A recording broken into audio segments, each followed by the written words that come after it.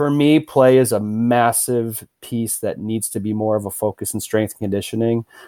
So many people are still got, a lot of that hard-nosed, old school meathead strength coach stuff in them where they think that that's not going to have the same benefit. And I couldn't disagree with that more.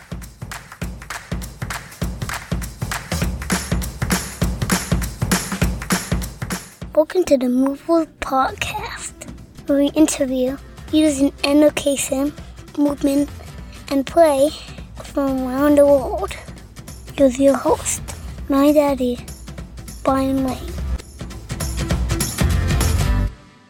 Thanks so much for having me, man. Like we were just talking about, I think this is amazing that you're doing this and such a much needed movement to get kids doing more physical activity. So yeah, I wear a bunch of hats and, I'm a phys ed guy first. So I do teach phys ed at the junior high in Victor.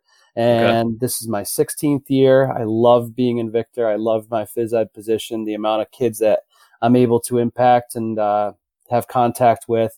And as you're talking about, really trying to make an impact as far as their long-term health and wellness. So that's one of my roles. I'm also the director of strength and conditioning there at Victor, where I basically oversee all the strength conditioning programs. I have a strength coach there that does all of the hands-on due to the fact that I have several other things going on.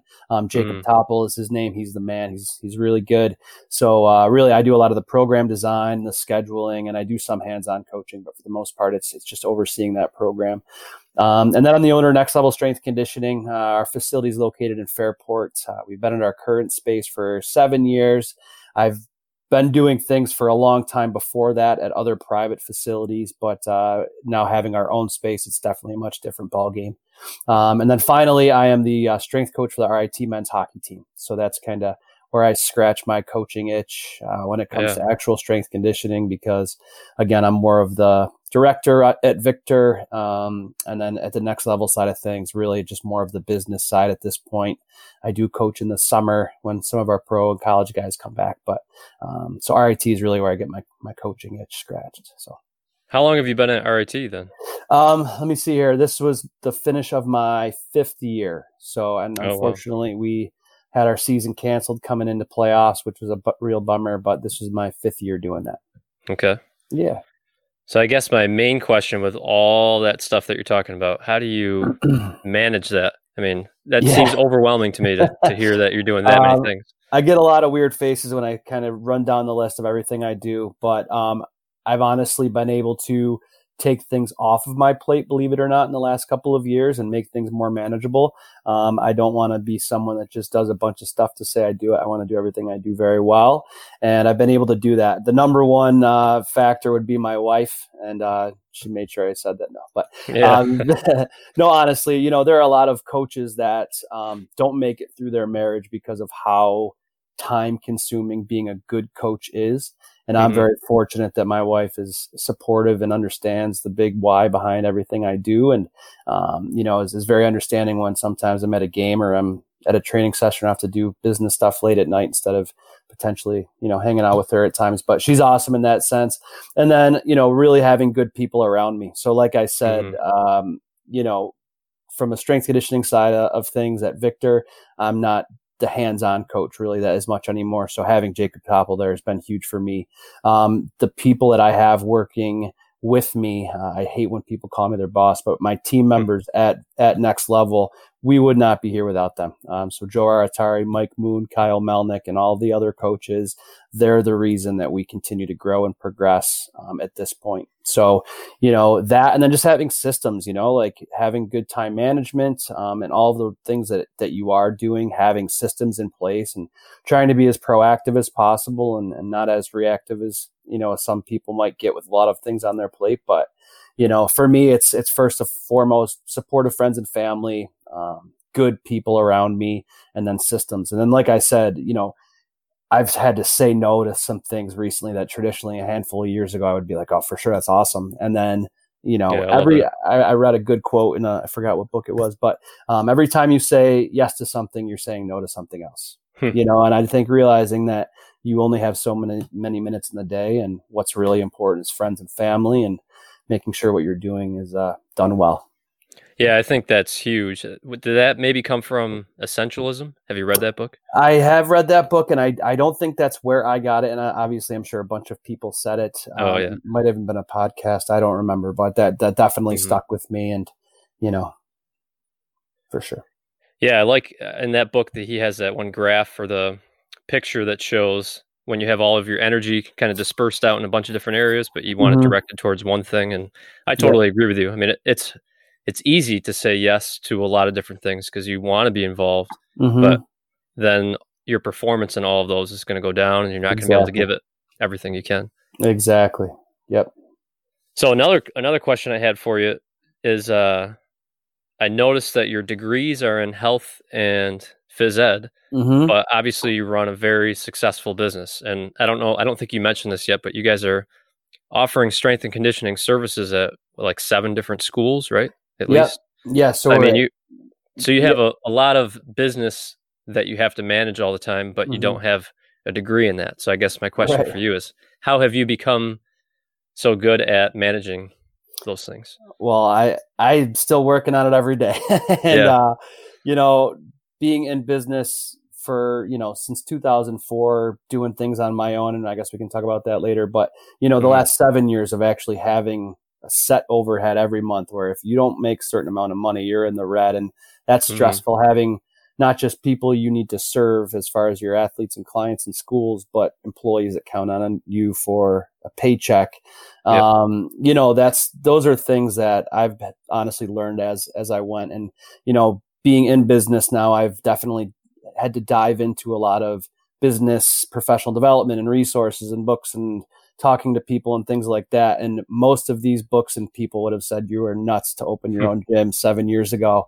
And maybe I was, but end of the day, I'm fortunate enough, like I said, to have good people around me and good luck. But really, when it comes down to business for me, and I again, some people will call me crazy, but I always think people and quality first. And, hmm with good people and quality products, like it's really hard to go wrong.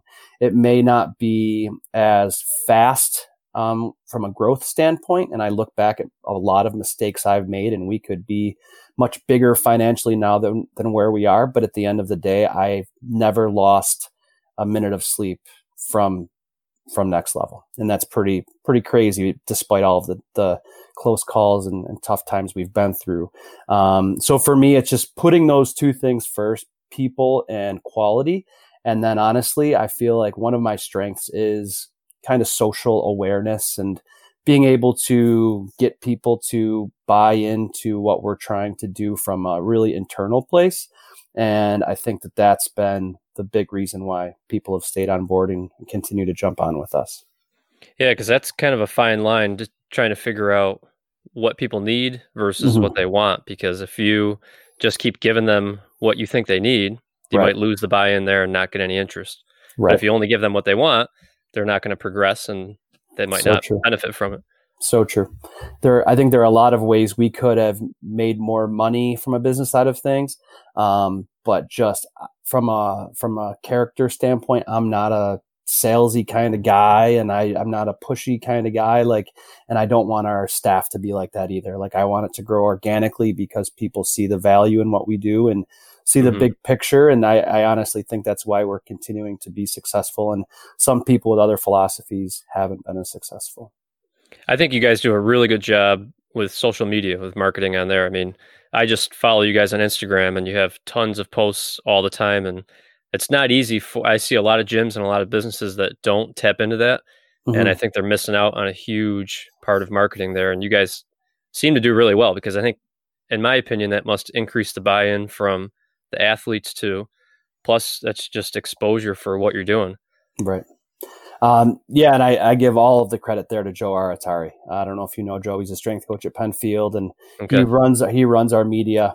He also does our internship program and runs our high school strength conditioning department. So he oversees all of those coaches that we're contracted with. But Joe came on board, and I actually found him on social media, which is funny. But he speaks the language. You know what I hmm mean? Like I'm pushing 40, and I do my best. But at the end of the day, like he speaks a language of our client. And I hate the word client, but the people that we try to work with as much as possible, high school, college kids. And he understands that based on where we are in today's society, like social media drives engagement, it drives buy-in, and it's amazing that it is the way it is now. When you think back to 10 years ago, and it wasn't even really a factor. And now people are making their careers just on social media. And, really there are a lot of online gurus out there that aren't, very high quality, but we really, I think, take pride in, offering a lot of good content to people, engaging the people that we do work with, and not just like talking about ourselves a lot. Like we try not to do that, but really highlighting the people we work with and their accomplishments. Cause, working out's great, getting a good workout, working hard in the gym's awesome, but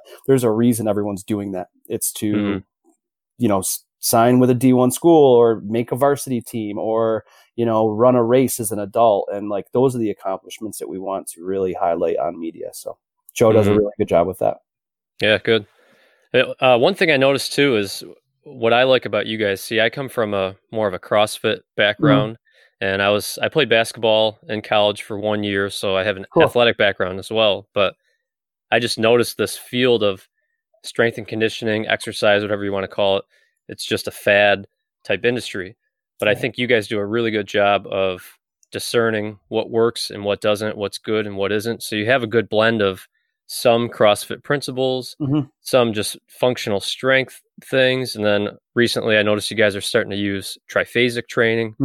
So how do you guys figure that out as a team? How do you decide what you're going to use and what you're not going to? And do you try something and if it fails, can it? Or how does that work? So from a programming standpoint?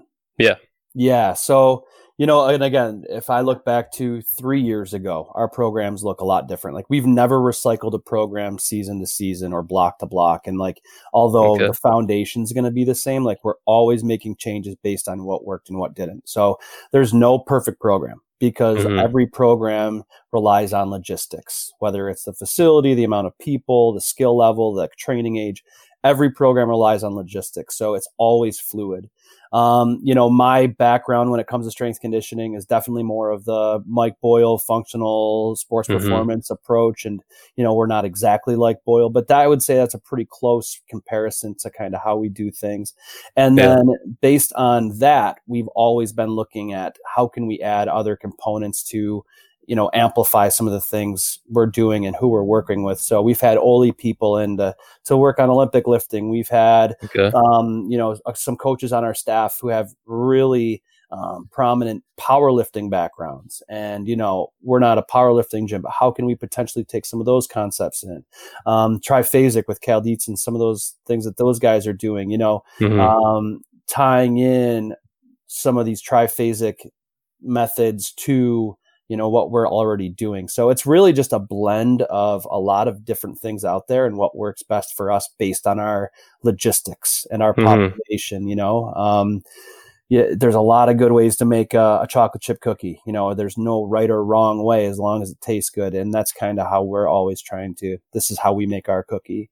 That's a good point. And we have a lot of really good coaches on our staff, but with different backgrounds and even some different beliefs and philosophies. And really what we say is, through our systems that we've developed, it's not a reactive, random type of a setup, how we design and deliver our programs, but through our systems, we say, feel free to use any color you want, but stay within the lines. And that's a Boyle quote. I can't steal that, but, I think that really shows a lot. Like, if you want to make this little tweak based on your background and your belief at this high school, and then at this high school, it's going to be a little bit different.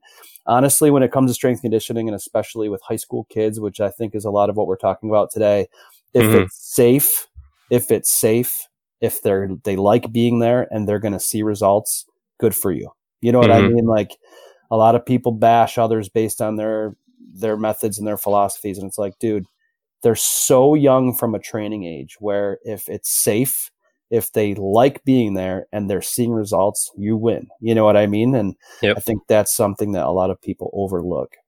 Yeah. And I've found that just as an adult now training versus when I trained when I was younger, now I'm training more for longevity.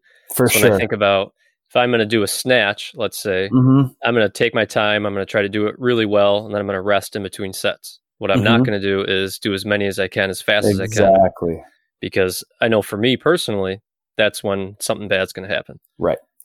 And when you look at like our goals, and this is not original from me either, but really as a strength coach or a teacher even, or anybody that works with athletes or students or anybody, like the hierarchy of our priorities go, do no harm is first and foremost before anything. So if people are getting hurt in your care, in your hands, it's your fault, and even if it's a fluky thing that, you had no control over, you have to take extreme ownership, and it's your fault. So like number one, do no harm. Is the program safe? Are you doing everything you can to keep people safe in your hands? Two, from there, it's decrease the risk of injury. And that's a lot of people skip that step and they just want performance, results. Like, it's like an insurance policy, good strength conditioning program. You're giving yourself a better chance to stay healthy and stay on the field of court ice. And it's not guaranteed. Like, I'm very confident with my programming, and I've had a lot of injuries that I've had to kind of suck up and say, you know what, maybe I could have done this differently, but also sports are violent. Sports are violent, so it's never going to be guaranteed. And then from there, it's performance. So it's faster, stronger, more powerful. As an adult, you want to, feel good, look good, those types of things. So that's really how we prioritize what we do. Okay. Now, going off talking about failure a little bit, how about just in general in life? Have there been any big failures or times when you thought something went wrong and then you learned from it, or you made a change? Yeah, how much time you got? Yeah, I know. It's really endless, and I mean, I feel very fortunate that I've had good people around me. I think I've done a pretty good job in my positions, but also I think there's some luck and even a higher power involved where, if you fail and things don't go perfectly, which they're never going to, and you're talking about essentialism, right? How do you react? And how do you respond, and how do you learn from that situation? So when it comes to failure specific examples, like, I've got too many to talk about. But honestly, like, for me, there hasn't been anything overly catastrophic, because I think I've done a pretty good job as to when something doesn't go well or something goes wrong, whether it's business, whether it's a program, whether it's a staff member, whether it's an interaction with a student. I feel like I've done a pretty good job of learning from it and making it better from there. Like, some people, I think, have a hard time with their egos, where it's like, no, I know everything. This is my deal. And like, if you're not humble enough to realize that you're going to fail, and that's where true development and learning comes in, you're not going to continue to succeed. And I think I'm far from perfect, trust me, but I think one of my strengths is that I've learned from mistakes, big and small, and been humble enough to make those changes. So again, like, looking at some business decisions that I've made in the last 7 years, like, we could have easily been out of business a million times. And again, fortunately, I've put a lot of priority into people, having systems and quality, where I think we've been able to overcome some of those things. Yeah. And I mean, even right now, I think that's even more important now during this quarantine thing that's going on, because you're going to have to think outside the box, be creative, and take some risks. Otherwise, who knows what's going to happen with businesses. For sure. Yep, absolutely. So to go back to talking about kids a little bit more, and high school kids especially, how do you incorporate play and fun into teaching and or coaching? Because I see, again on Instagram, I see one thing I've noticed that I think might be one way is it seems like you guys do a lot of almost like tag games or races or things like that for your conditioning. So yeah, explain however you want with all that. And again, like, I give you so much credit for putting this podcast together to really focus on play and movement. That's what a lot of people are missing the boat on, regardless of who it is. So, from a younger population, whether it's in phys ed or, younger athletes training, which really, at younger ages, it shouldn't be training. You should have a reason for doing everything you're doing. They don't need to know about it. It should be all plugged into play, games, challenges, things like that. You can introduce certain body positions. You can, give them some cueing as to how it might be best to move through this situation. But like, kids need to play, physically and mentally. They need to play. I don't know if you're aware of Jeremy Frisch. No. If you follow him on Instagram, he's one of the best guys out there when it comes to long-term athletic development and Okay. giving a lot of really unstructured play with a ton of physical and mental purpose. And he's one of the best guys out there, and we steal a ton of stuff from him. Jeremy Frisch, you said? Yeah, it's Frisch, I believe. But he's on Twitter. He's one of the best guys out there when it comes to that. Right. But I think he does a really good job of like plugging in meaningful movement to play where the kids are engaged, they're having a blast, but they're also getting a lot of really purposeful neuromuscular development, physical development from those activities.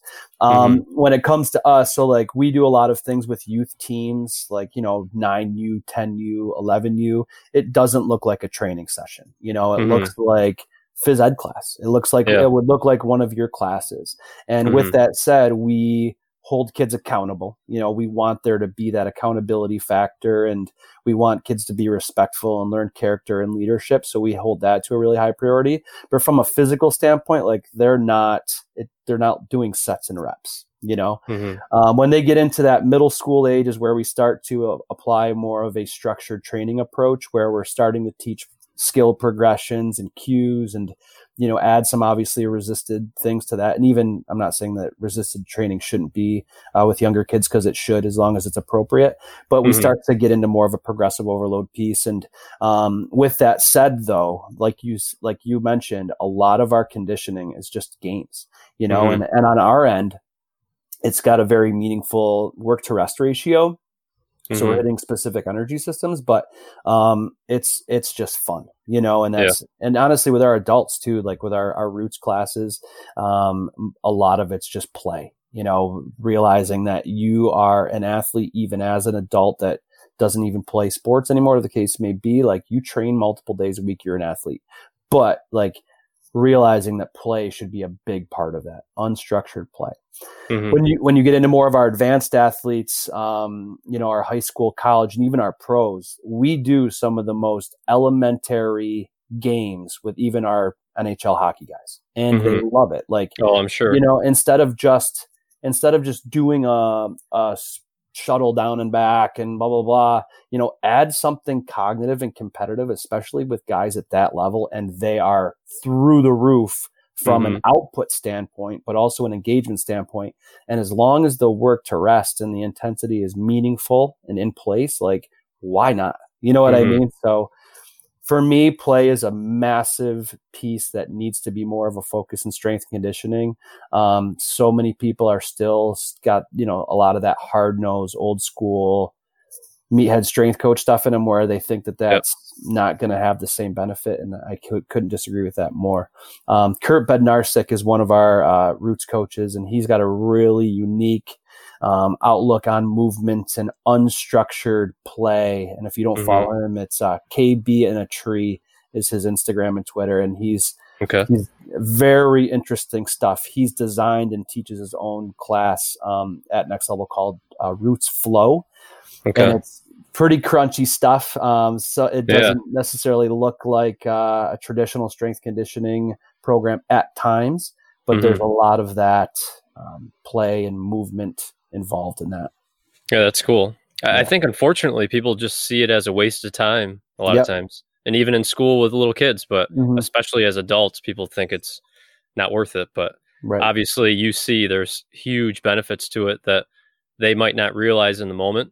But even like you were saying, even with your adult athletes or professional athletes, sometimes they get so engaged in whatever that game is or whatever the play is that they're working even harder than they did during the training session. For sure. And we see a lot of people miss the boat on that too, when, with younger kids, even in like elementary PE, like we've done a lot of these functional strength training workshops, and people at the elementary level are looking for like exercise progressions and sets and reps and things like that. And we're just telling them like, plug in these concepts however you want. Like plug in, like teach them how to crawl, teach them how to roll, teach them how to skip, teach them how to march and blah, blah, blah, which you guys already do at the elementary level. But it shouldn't be a grind for the kids. Like plug it into a tag game, plug it into a warm up, make it a station. Like we still see some people doing some CrossFit like stuff with young kids. Like things that the kids might enjoy, but maybe not physically appropriate type of a thing. Like, just play games. Like, it's not a big deal. Another thing too is with how early now kids are specializing in sports and being one sport athletes so early, like kids are losing the concept of like, how do I take advantage of an odd man situation? Like, how do I do a give and go? Like, you know what I mean? Like when I was a kid growing up, I was mainly a hockey guy, but I loved like playing football and basketball and baseball around the neighborhood. And so many of those concepts apply to hockey, right? Everything. Yep. But yeah, everything. And now like kids are losing that. So they don't have some of that IQ or creativity because they don't play enough. Like they don't just play games in like unstructured situations. Yeah, I talked to someone recently from Texas, and she's a teacher out there, and she was saying for recess, she ended up banning a ball to be outside for recess so that they had no equipment. They just had to figure out how to set up their own games and be active with nothing. Cool. Which, I know, I thought it was too. It sounds harsh, but her whole purpose is that a lot of times if a kid sees a soccer ball, then they want to just play soccer and play soccer game. But like you were saying, there's so much more benefit to doing a lot of different sports, games, whatever it is. Yeah, and I've been seeing, as an elementary PE teacher, I've been seeing year after year more kids struggle with unstructured play, even in our class. We, if it makes any sense, we've had to structure unstructured play time. I get it. So that we'll say, all right, here's 3 hula hoops. There's 25 of you. How are you guys going to share that? What games are you going to play? What are you going to do? That's awesome. And just because, like you said, we don't see it anymore. And I do think, I wasn't planning on talking about this, but I do think early sports specialization is getting to be a huge problem. And that's one of the biggest factors in that, because we have tons of kids that are in soccer leagues before they're even in kindergarten. They're in hockey leagues, baseball leagues, all kinds of stuff. And that's their main thing they do when they get home from school every day. So instead of playing in their backyard with kids from the neighborhood doing random stuff, they're playing in a structured sport with a teacher or a coach telling them exactly where to stand, exactly where to be. And I think, like you kind of pointed out, they're losing a lot of creativity that way. For sure. But all right, so another thing I wanted to talk about, this can be academic, athletic, whatever you think, but what do you think are a few main skills kids should have before they graduate high school? So that's a really big question. I think that's something that has to be the forefront of why we teach what we teach, right? So like I'm pretty fortunate. We're at Victor. We have a sequential curriculum for most of our phys ed department, where basically with all the main units, I know what was taught in the intermediate school below me and what's going to be taught at the high school above me, so I can connect the dots. That's not always the case, which I understand. I walked into that situation. I can't take credit for it. But with that said, how you kind of look at that sequential piece is like, what should a kid look like when they graduate, right? So if you're taking, let's say, a volleyball unit, when a kid leaves high school, we want them to be able to serve and set and pass and know the rules. And then you design down and deliver up, right? So like, you're not going to start with overhead serve. You're going to start with all these things. So when you talk like activity to activity or unit to unit, I agree. Like, what should they do? And the end goal is to be successful on their own time. So for me, that's a big question, and how I'd answer it would be like, first of all, we want to inspire kids to love something physically active when they leave. So like, the more we expose them to things, whether it's in strength and conditioning or in phys ed, the more things we can expose them to, the more opportunity they have to love something. Because if they don't love it, they're not going to do it. No matter what you teach them or how good they can develop skills, like if they don't love it, they're not going to do it. And it's also not realistic for kids to love everything. Right. So if they can love a couple things, and they're going to have a good chance of doing it on their own instead of riding the couch and, sticking their face in their technology, then that's a win. Speaking closer to, my side of things with the strength conditioning and functional strength training, when we have a kid leaving the high school, we want them to be able to basically know why they're doing an exercise. right? Instead of just like having to be a robot and follow a program. Like we want kids to be able to create their own program and then from there perform those exercises safely.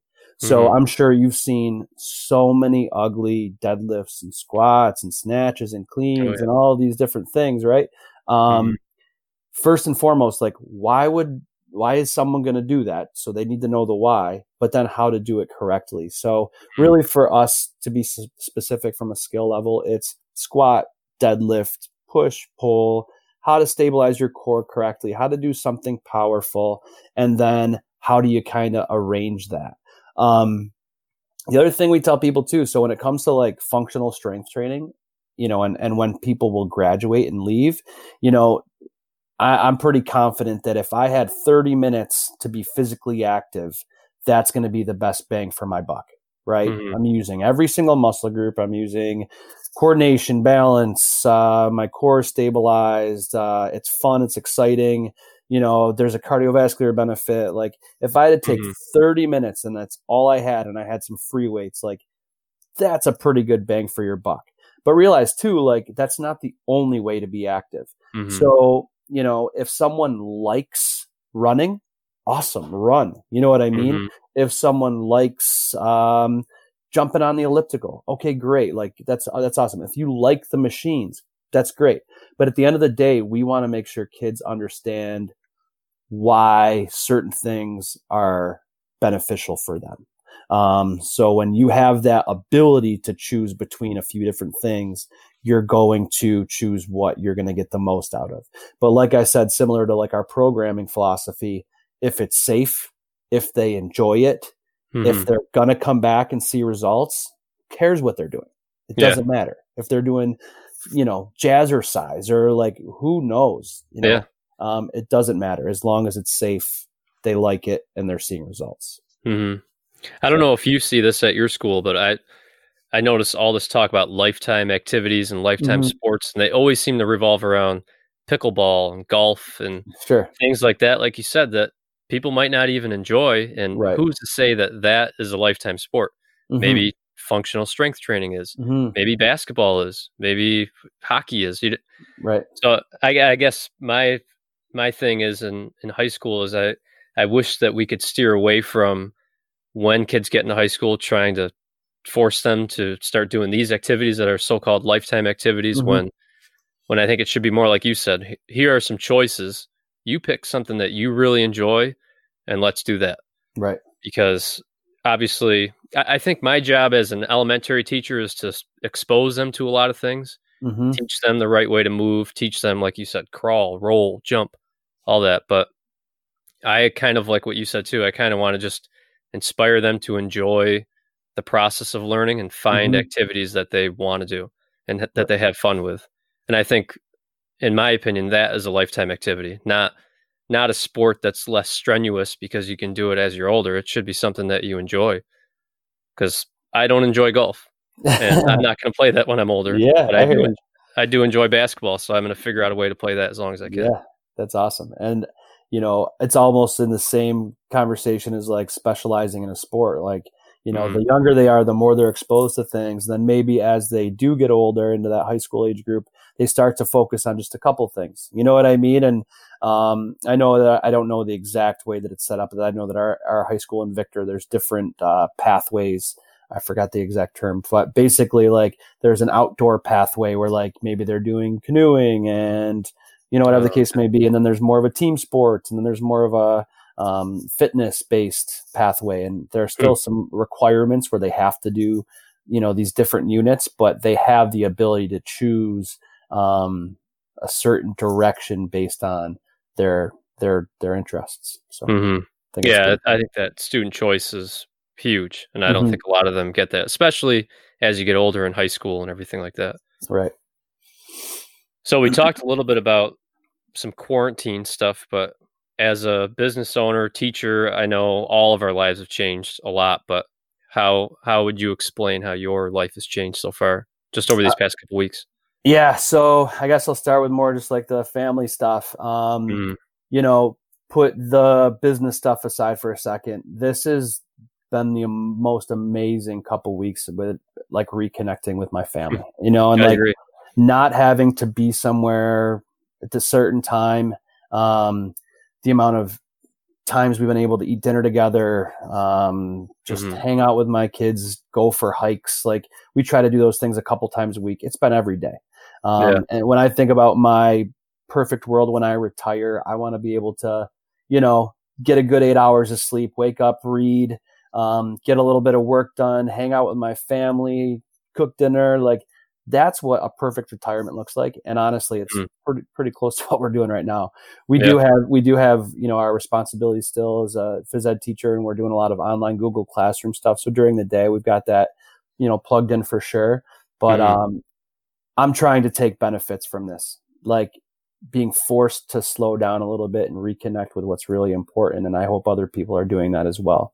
When it comes to the business side of things, like this is a crazy time. And I told you earlier, I never lost a minute of sleep. I lied. There was one night where I couldn't sleep, and it was, right before we were forced to shut down, when we took, our groups, we could have anywhere from 40 to 60 people in the gym at a time in different groups. And that's as busy as it really gets. It's closer to like 15 to 20 or 25. But we said, okay, there's a max of 8 people allowed in the gym at a time. And the reason was we don't want anyone sharing weights. We want to make sure we can watch everybody disinfect everything they use. And still it didn't feel right. We did it for like 3 days. We had like people, cleaning the gym multiple times a day. And I was still so scared that someone was going to get sick at the gym. And ethically, like I was so ready to just pull the plug, and luckily, and it was almost a relief when we were forced to shut down, because now it's like, okay, now we can focus on this new normal type of a thing.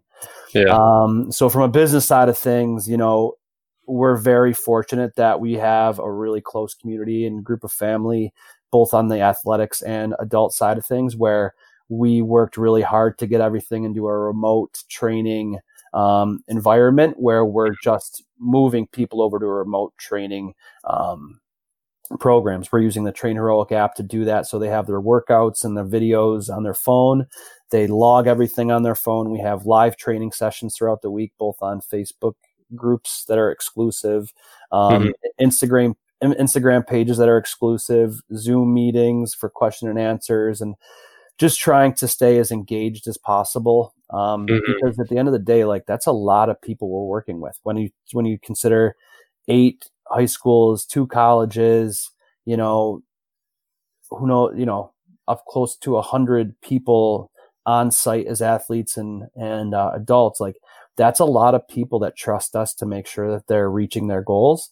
And a lot of other people are just doing nothing structured, and it's like, I'm going to go pick a workout that I saw on Instagram today and do that, or I'm just going to go for a long distance run today. And like, it's way better than sitting in your house doing nothing. Like we're encouraging people to also like get creative and just go outside. But when you're talking about goals, especially with athletes, like you can't just stop training. So we've moved everything online. Our head strength coach, Mike Boone, put in at least 30 plus hours of taking a comprehensive, developmentally appropriate, scientifically driven program that we would do in our gym, and getting very creative with how can we offer a similar stimulus, similar progressions, meaningful toward their goals without any equipment. And that's really hard to do. That's not easy. I'm amazed with some of the stuff he's put together. And really, like, as external load is how we traditionally will reach a max strength benefits. And he's been very creative with ways to, first of all, load something at home with whether a heavy book pack or, book bag or something like that. But also, like, instead of just repping out concentric sets, adding an isometric and eccentric focus. So there's more time under tension, different, external load, but similar stimulus. The other thing we're really trying to drive home to our people is, you're looking at residual training effects from max strength, and you're looking at 30 days potentially plus. And a lot of kids and athletes are freaking out. Like, I'm not going to be the same. I'm not going to be the same. It's like, focus on maintaining strength through this program, improving power and speed, because that residual is much lower, and let's come back ready to rip into the summer whenever we're ready. So, I know it's a really long-winded answer, but, trying to take the best out of this realizing that it's not going to be forever. So enjoying this extra time we have with family and friends, but making the most out of what people can do at home with little to no equipment. Yeah, and you guys are actually loaning out equipment too, right? I've seen a lot of gyms do that. Yeah, and that was another thing, like, who knows if that's a good idea from a liability standpoint? Like, we're having people like sign a waiver, but end of the day, like, you can do a lot of stuff at home with nothing. And my wife and I teach a live class every Friday morning, and we did it today. No equipment, completely gassed. So like you can get a good workout with nothing. But with that said, there are a lot of ways where if you have one dumbbell or one kettlebell, to get creative with that, or even like one band backpack. Yeah. So like anything. So we've been trying to tell our people, there are a lot of good deals out there right now to buy home equipment. Like, get a dumbbell, get a kettlebell, get a band, and there's so much more you can do. We did offer a package to our people, like 2 dumbbells, 2 kettlebells, 2 bands, and a roller, that they could come and they could pick up, and we just want our people to continue to progress. So that's something we have done. Yeah. I guess to pick your brain a little bit about that, do you have any good exercises for pulling for your back? That's the hardest one. I've seen it. I know. That's the I know when hardest people one. are home, that if you don't have a pull-up bar or something to hang from, that's tough. Yeah. So first of all, if I were to tell someone to buy something, it would be a 1-inch super band from Perform Better, G&G or something. It's like $12, and there's so much you can do with that. Like, that's the number one thing I would purchase. The second thing would be like a chin-up bar that you can actually anchor somewhere. If you Mike Moon, our head strength coach, just did a post a few days ago on his personal account, and Perform Better actually reposted it. But there's also this thing he found. It's like this anchor you can put on a door, like a door knob, and then close the door, and then you can anchor things to that. So those are some certain things. If you have it, like a TRX is a little more expensive, but those are ways that you can row. But let's say you have nothing. Right. Some things that we've done, load a backpack for like 1-arm rows, a heavy jug, a cinder block, something like that. Other things we've done is, Mike Moon had this in the program we did today, is like taking a long towel and wrapping it around like a support beam, where you're basically one arm you're pulling and the other arm you're resisting that pull. Okay. And then you're coming the other way. You know what I mean? So one arm is eccentrically extending. So you're creating the resistance on that arm that's rowing. That would be another good one. He's done some like overcoming isometric holds with a towel. So basically like in a bent over row or like an RDL position with the towel underneath your feet, and row to 90 degrees and just as hard as you can overcome that unmovable object. So those have been some really creative ways, even like prone, like on your stomach arm slides. So like let's say you have like 2 textbooks and you're on your stomach and your chest is up off the ground, and keeping the books off the ground, just extending out and back,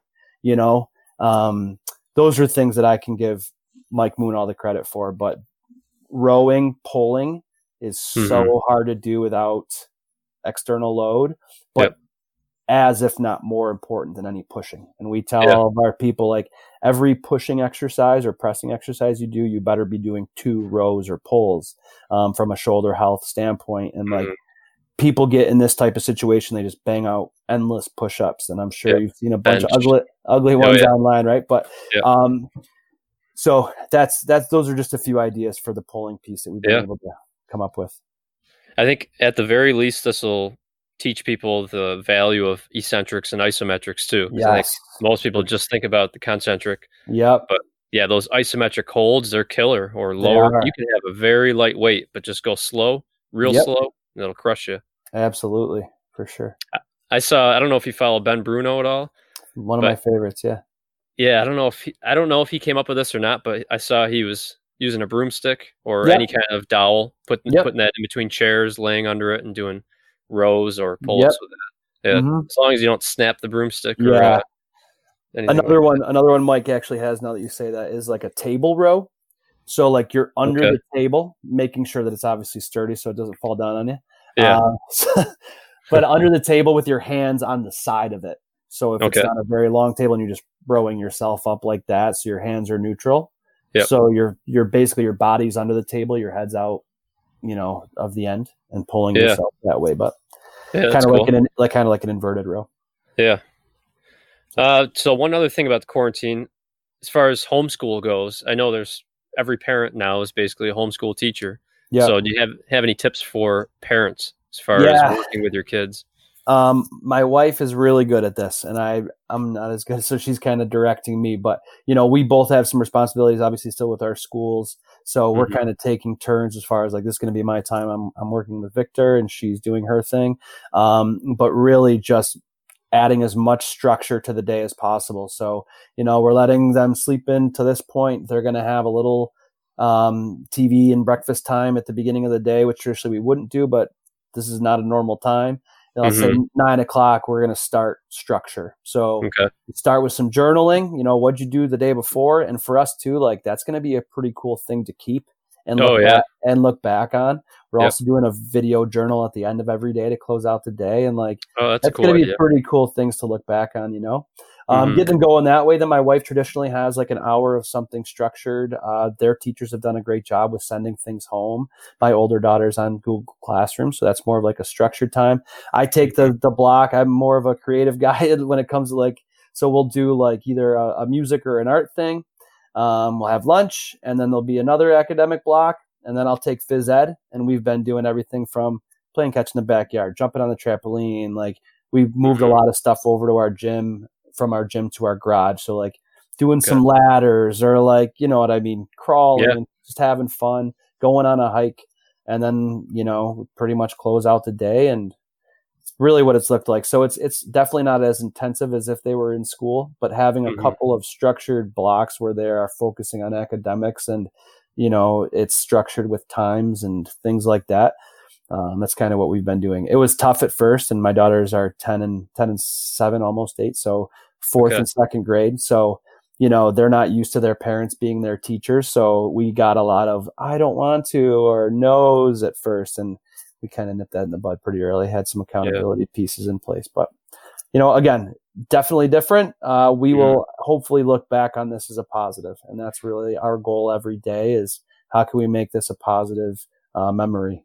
That's what I know things are different as PE teachers, but I'm hoping that parents and teachers see the value in giving their kids more breaks throughout the day. Because at home, we wouldn't want our kids to sit down and do math with them for an hour or two. That they just couldn't take it. Exactly. But I've seen a lot of parents and heard a lot of parents talk about how they'll work on something for a few minutes, take a break, run around in the backyard, and then come back in, work on something else. For sure. But yeah. All right. So before we sign off here, we talked a little bit about the book Essentialism. That's one of my favorites. But have there been any books you've read throughout your career that have had a huge impact on you? Yeah, I think that's a great question. I love when people ask that. Two completely non-related books that have made major impacts on me as a person. The first one is Lead for God's Sake. I don't know if you've ever heard about that one. It's a parable. No. I actually haven't looked at it in a while. I forgot who wrote it, but it's about a janitor, basically, that made some life-changing impacts to people around him at a school that he worked at, and some really good life lessons that I have taken away and I apply to my daily life. The other one was Shoe Dog. It was the Phil Knight story, just his memoir. And it was not only like insanely entertaining, but for me, a lot of really good lessons about getting through tough times. And if you've ever read it, it was definitely not a straight line of success for Nike and his story. And it's really cool to see some of the things he had to overcome to get where he is today. And then from there, like from a more of a content-based thing, anything Boyle, to be honest. And like we talked to Mike here and there, and he's the man, and he does a lot of good things, and we're definitely not 100% doing exactly what they do. But, looking back, some of his early functional strength training for sports books, or his strength coach, like he's done like the 4 and 5 and 6.0 DVD series. And I just remember being a younger strength coach without a ton of experience, because I, again, went to school for phys ed, like taking that and having it completely shift my philosophy and direction for the better and giving me more tools to make my own decisions and own philosophy. So. Yeah. And he's a bold guy too, but what I love about him is that he's not afraid to explain something and say, this is what we got to do. And then a year later say, that wasn't right. Exactly. For sure. I give him credit for that too. Yeah. So last question. What is something that you are excited about that you want other people to know about? Yeah, I mean, that's another big question, but as far as, first of all, just excited to get everybody doing something productive and something that they're going to take away from a positive in this situation, whether it's my Victor students, reconnecting with physical activity on a daily basis, or our Victor athletes training regularly, or any of our next level people, like taking advantage of this opportunity to have more time for your self development. So really for that, it's everything we're doing remotely now. So all of our remote online training we're doing here at Next Level, although we're focusing mainly on our current people, we are offering programs to schools and organizations if they do want to offer something structured to their people, because so many people are just kind of off on their own right now. So that's, I guess, the biggest thing we're doing currently. But in the future from here, we're excited to get back in the gym, and excited to get back to training people hands-on and getting excited back to school and with my Victor athletes. But from a project standpoint, something we've been working on and having some extra time now to be creative. Joe Aratari and I are coming up with a high school strength coach course. And how it's going to work is we're going to have people come to our facility from really anywhere. And it's going to be, I don't think we're going to call it a certification, but it's going to be more of there'll be a cognitive piece to it, but there's going to be a lot of hands-on as well. And really the goal is going to be to allow people in schools that have passion about fitness, strength conditioning, and have the desire to drive that bus for their district, give them the tools to offer a quality program based on their situation. Again, there's a lot of crap out there. So really just simplifying things and giving people lessons we've learned from our mistakes, but mainly systems, right? So in all the high schools we work with, there's a lot of specific systems. So providing that for people that they can take back to their schools. So we hope to have that out, by the end of this school year, and we'll see how that goes. Yeah, that's cool. It's definitely exciting. I'm sure you'll get a lot of interest in that. Thanks.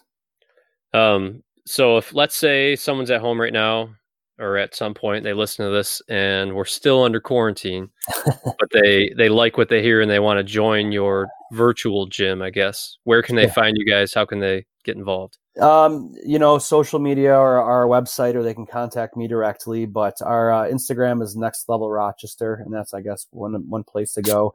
Our website's train@nextlevel.com. Our email is info@train@nextlevel.com. So those would be the three places people can reach out to us. So I appreciate that opportunity. Awesome. Well, thank you so much for talking with us today. Brian, you're the man, buddy. Thank you for having me. It's an honor. And I'm excited to see this stuff get out because it's important for people. So hats off to you.